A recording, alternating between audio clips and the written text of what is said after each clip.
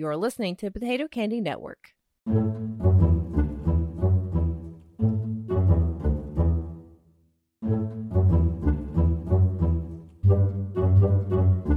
Hello and welcome back to Blank Monster.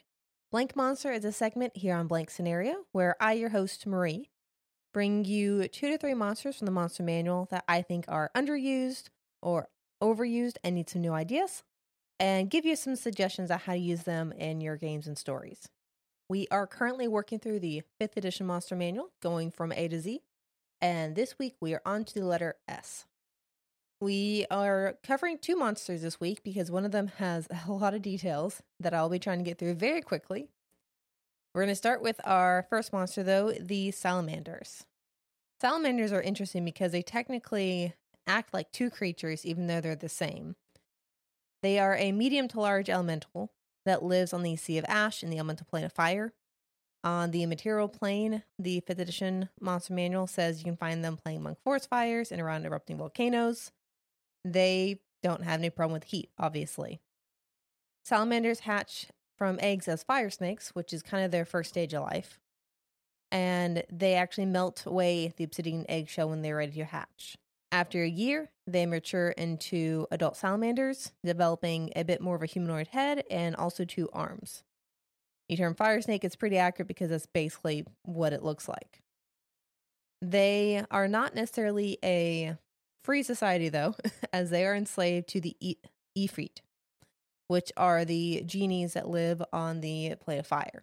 They enslaved the salamanders after the Azers, which is the dwarfs that live on that plane. A lot of creatures here. The Azers refused to be enslaved, so the Ifrit found someone that they could take charge of. The salamanders actually hate the Azers for this, believing that it was their fault that they were enslaved. If the Azers had been subdued, the salamanders would be free instead. And of course, the Ifrit used this enmity to their advantage to keep the salamanders aligned and to keep attacking the Azers. There are some free salamanders you'll find on a plane of fire. Any salamander that is found to serve another, such as the cult of elemental evil, is killed rather than enslaved. And the Ifrit are very jealous about who they serve. They won't suffer them serve anyone else, so they would rather kill them than enslave them if that is the case. Despite being enslaved under the Ifrit, salamander society is very similar to their masters, where the strongest rule over the weakest.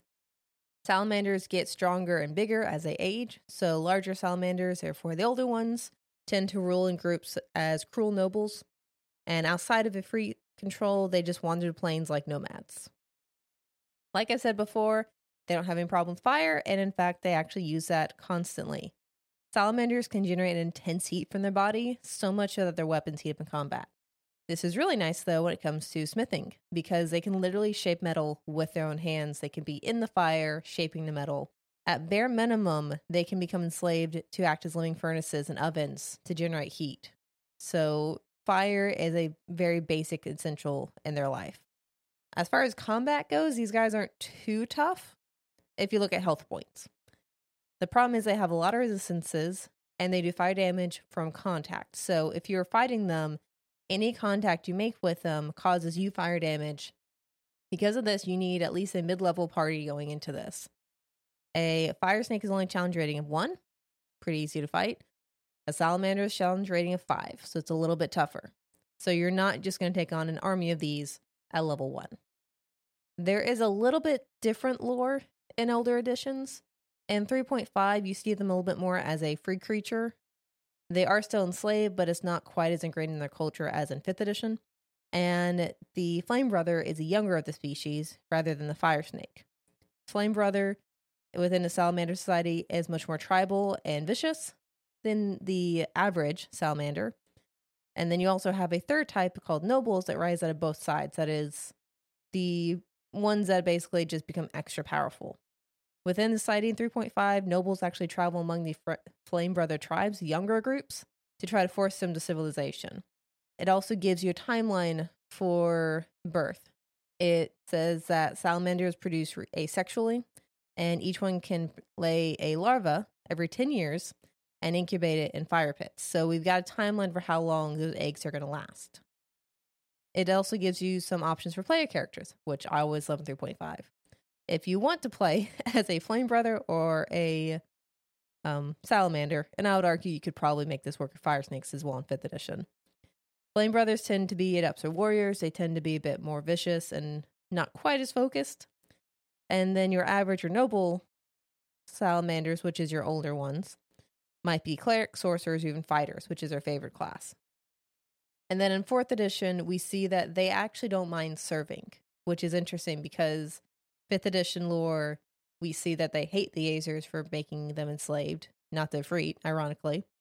But in 4th edition, they will actually serve more powerful masters for treasure. So if you can pay them enough, they'll gladly serve you, and they in turn will enslave those weaker than them. They have a much more feudal society with actual royalty structure set up, kings, queens, dukes, all that stuff.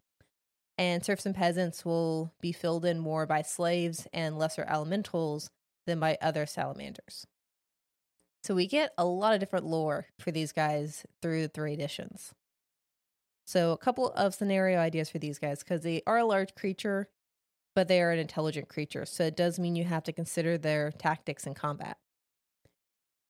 The first scenario idea is your party has been sent to trap a salamander for a famous smith in exchange for a weapon. This is kind of a fetch quest. I will say I did not go find an egg as it's hatching on this one. I moved away from that a little bit. But I think this would be interesting because salamanders are so tough in a fight, you're not sending a low-level party. So if you have some downtime in a campaign, or if you need a reason for your party to acquire a very powerful MacGuffin-type weapon that can kill the ultimate big bad, this is a nice little side quest of this smith who is very famous, can make a lot of magical weapons. Whatever source he was powering his furnace with is dying, and he needs something not mundane. Salamander can fill that in, so your party has been sent to find, capture, and bring back a salamander for him to basically use as a living forge. So your party can use the quest to kind of gain a weapon they wouldn't otherwise have access to, especially if they are high enough level for a fight, but not high enough gold to buy something. The second option puts us mostly in the material plane with a unnatural forest fire that has begun outside the city. And I say city specifically because you need something that has a lot of ground that can burn and has a lot of area you need to protect. A little tiny village isn't going to cut it here. You need a fairly big city with a lot of stone walls. And you will have druids within that forest coming to ask for help and stopping what they describe as a giant snake man. This would be your salamander. What you want to make sure of is the salamander is not necessarily the cause of the forest fire. It is simply a reaction to something else. So the salamander is going to be sort of a distraction for something else. You could make it the cause of it. You absolutely could. It could have just popped in existence and everything started going on fire. But I think it'd be more interesting if this was simply a distraction and your party was dealing with something else that was actually causing this, that they were led to because they were tracking down the salamander. You also can have the druids going into the combat, which would be a nice backup if you need it. Normally, I would say, you might want to play around with some story elements of their land is burning so they don't have as much power, but it just depends upon how much help your party would need. The third scenario is that your party is trapped in the elemental planes of fire, and they have been captured by a Nefrit. Yeah, captured by a Nefrit. I think it's a Friti, actually. If I'm saying that wrong, I apologize. It's whatever the fire genie is. But party has been captured, and you are being sent on a raid at another town that's made this genie lord mad. So your party has a chance to escape. However, this raid is being led by a salamander who is very, very loyal to its master, which means you have to somehow escape without it killing you, anything else in the party killing you, or having caused more damage. And you could even throw in there where the raid is going. Maybe you want to even just stop the raid entirely. So this could be an all-out fight. It could just be we're going to cut and run. Either way, your party has one chance to escape, and they need to make sure they don't get caught by the leader of this raid. So that is going to be the salamanders / fire snakes / flame brother / nobles. This next monster, I'm going to have to really focus on my notes because there are 7 types. This is not a news. But this creature has a lot of variants to it. Our next monster is the Slotty, or Slod if it is singular. Now, the Slod are described, I'm going to say this backwards every time now. The Slotty are described as looking like basically giant toad people. And pretty much that is how they look. but that is very deceptive for what they actually are. They are very powerful and very dangerous. They were originally born in the chaos of Limbo from what became known afterwards as the Spawning Stone. This stone was created by Primus, who's overlord of the Modrons, if you remember us talking about them a few episodes back. He was trying to create and tame the chaos of this plane. Being the leader of the plane of order, he kind of hates chaos, so he was trying to control it. Side effect of that was a massive collection of energy that ended up spawning the Slotty.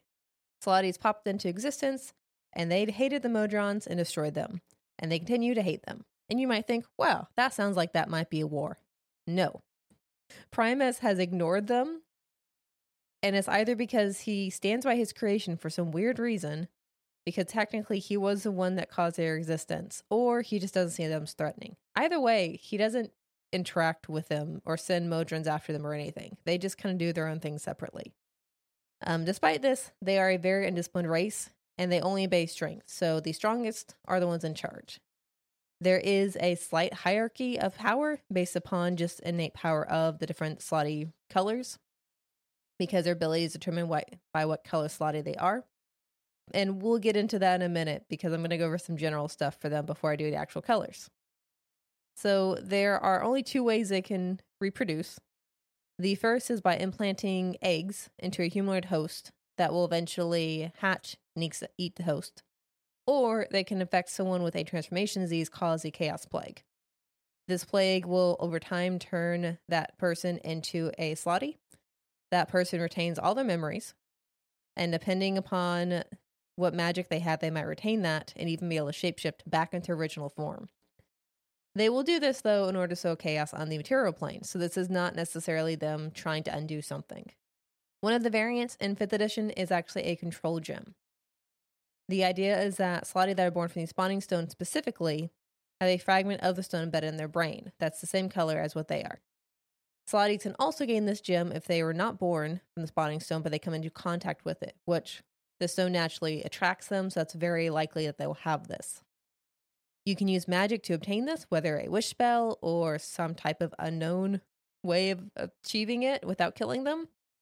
And if you do, you can control that specific slot as long as you have the gem. If that gem is destroyed, though, you don't get any other way to control it.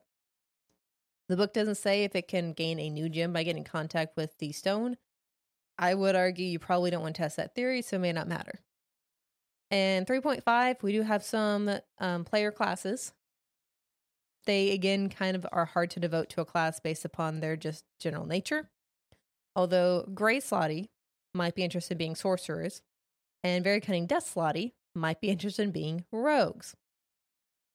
4th edition also describes them as being creatures of entropy, with a very loose hold on reality, whose thoughts are clouded with maddening images.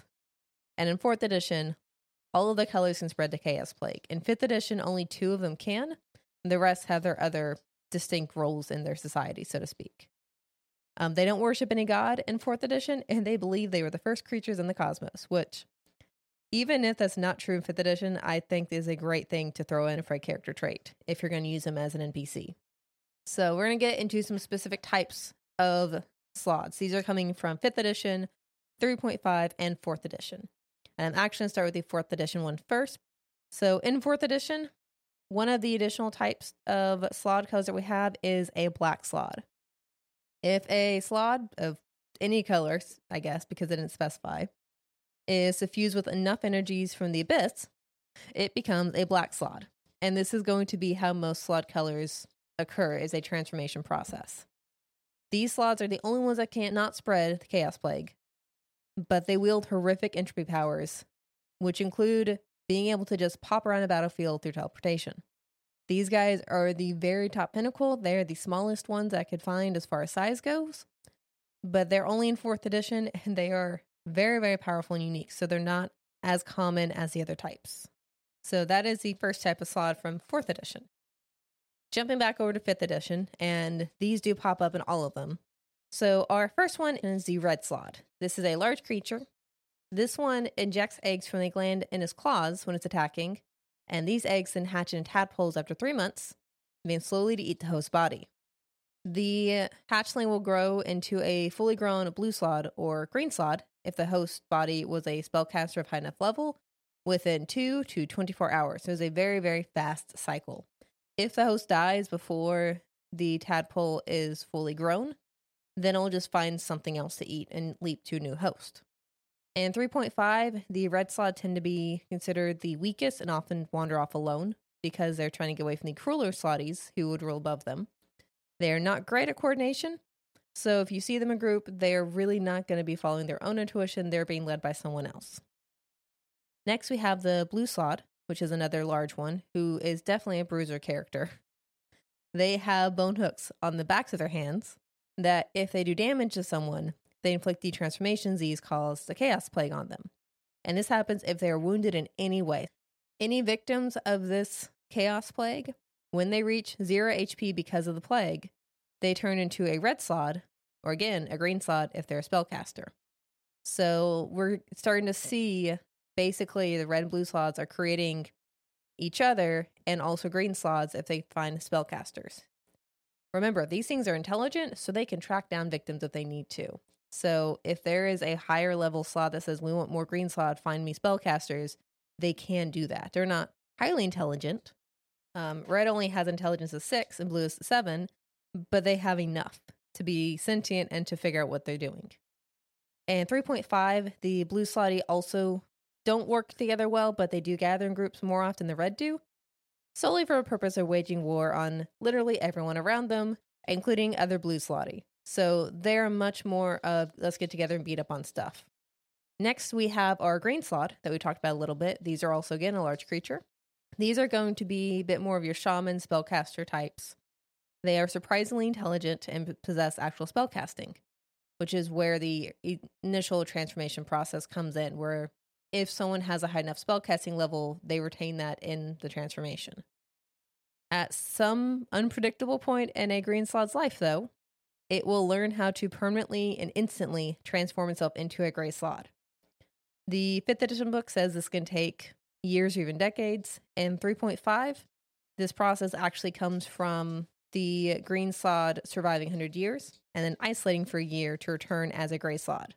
While as a green slot, though, it is very self-centered and arrogant, according to 3.5 Monster Manual, and they actually seek magical power, which is what kind of triggers that transformation into a gray. Speaking of the gray slot are actually a smaller creature than we talked about. They're medium size. So in most cultures of a monstrous race, the bigger the better. Ironically, with the slotty, smaller creatures are stronger.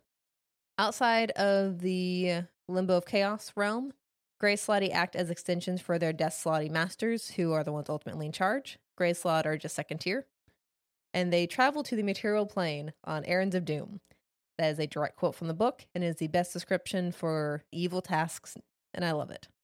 Grey Slot do still have magic, so they can take a humanoid form, and they wield a great sword normally that they can imbue with their own innate magic. So they are able to get magic weapons simply by having a weapon.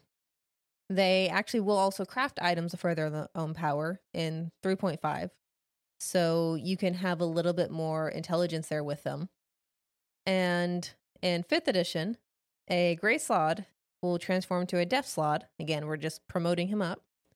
If he eats the entire corpse of a Death Slot. So if a Death Slot dies, and a corpse is left around, a Grey Slot can eat it and then basically take his place. Which brings us to the top of the hierarchy, the Death Slotty, which is, again, medium creatures. These guys are suffused with energy from the negative planes, and they exemplify evil's corruption of chaos. So these are the worst of the worst you can get. Remember, they're in the planes of chaos, and all of these guys are evil. These are the worst of them. They are very sadistic and take pleasure in harming others. And they are the ones who really organize expanding their race by sending out red and blue slotty to other planes on raids to capture humanoids and find incubators for the tadpoles. In 3.5, they're actually more focused on killing than magic, even though they have a lot of magical abilities. So as much as they are the top of the hierarchy, they are not necessarily the most intelligent or strategic. They just want to kill. And we do have one sneaky colors coming in 3.5. I actually found this in my Fiend Folio book. We have the Mud Slotty. This is the actual weakest of the race, according to the book, and it uses more trickery to survive and spread. It does inflict the chaos plague as well. The infection turns a victim into a mudslide within a week, unless it overcomes a dice roll. They will use more of, like I said, trickery in combat. They actually can feign death. They can do a sonic scream that will do damage around them. They can use ability calls cringe. They do still have an attack option, but they don't rely on physical attacks to get into situations. And they're more likely to run away than most. That is all of the slotty colors and types. Here's a couple of quick ideas for them because there's a lot. But each one does have a very specific role within their society, even though it's very chaotic. So you have to keep in mind what color it is to know what they're going to be able to do. So the first scenario option is a party member is infected by a blue slod. So this is going to be the guys with the hooks on the back of his hands that slashes at you, and you have to find a cure, keep them alive. The downside is with the chaos plague, you cannot recover hit points, and you lose on average 10 hit points every 24 hours. So you really don't have much time. An interesting side note with that is the party could just kill the player or NPC, because it does say by the wording of the book that you have to be killed by the chaos plague. You could kill yourself to end it sooner. So your party may have that moral decision of, do we allow this to spread, or do we really have time to find a cure? The second scenario involves your party being survivors of a slotty attack, and they are going to go and save a captured friend, family member, anyone who's important enough. This person needs to be a spellcaster, though, because that person has been transformed into a green slod. This slod will remember them because they do retain memories of a life before transformation, and they might try to let them go before this nature takes over again. It's weird because they have the memories, but they're still described as evil and wanting to spread and all of that stuff, right? So green slotty are going to be least likely to want to attack, I think, because they would have those memories for most part. But those memories are going to start to get twisted, I think, is how you'd have to play it. So your party will have to decide, do we want to try to keep them here and help them, or do we have to just cut our losses again? The last scenario plays off the idea of the control gem variant. A party member's former master, so maybe a wizard who is training them or someone else, has left them a gemstone. That's the only thing they know is it controls the beast below. There's something captured in caves below that their master would use in order to get things done, find things, retrieve artifacts, all that. Turns out this is a gray slot, which is going to be a very powerful slotty to keep around. Your party can use this slot on a future quest because they do have control of it with the gem. They could leave it there. They could even try to kill it if they wanted to. But either way, they need to protect this gem because if anything happens to it, they lose control of the slot and they can't do anything to stop it. And I would say, too, I would give the gemstone either hit points in an AC so they know that it is breakable, or make it to where any sudden impact could break it. Not like on their person, but if someone took and threw on the ground, if it was hit with something specifically, hit with a magic weapon, basically make them aware that if things breaks at any point, that slot is free and you may not be there to stop it if that happens. So that is going to be everything for the slotty, all the different colors. And that's also going to be it for this week. In this chapter, we didn't get to talk about them, but we have the satyr, the scarecrow, which is always a fun one, shadow, skeletons, even sphinxes are really fun. I have to get an honorable mention to sprites because I just love Feywild. Sturges are the bane of my existence because they are the worst thing to fight ever. If you hate your players, look up Sturges and they will also hate you. But we're going to leave the episode there. If you have any monsters I did not cover this week that you want me to go back to, let me know. Like I said, there's a bunch in this chapter. If there's a monster in an upcoming letter you'd like me to cover, give me a shout out and I'll see if I can get that one snuck in. And until then, I will see you next time.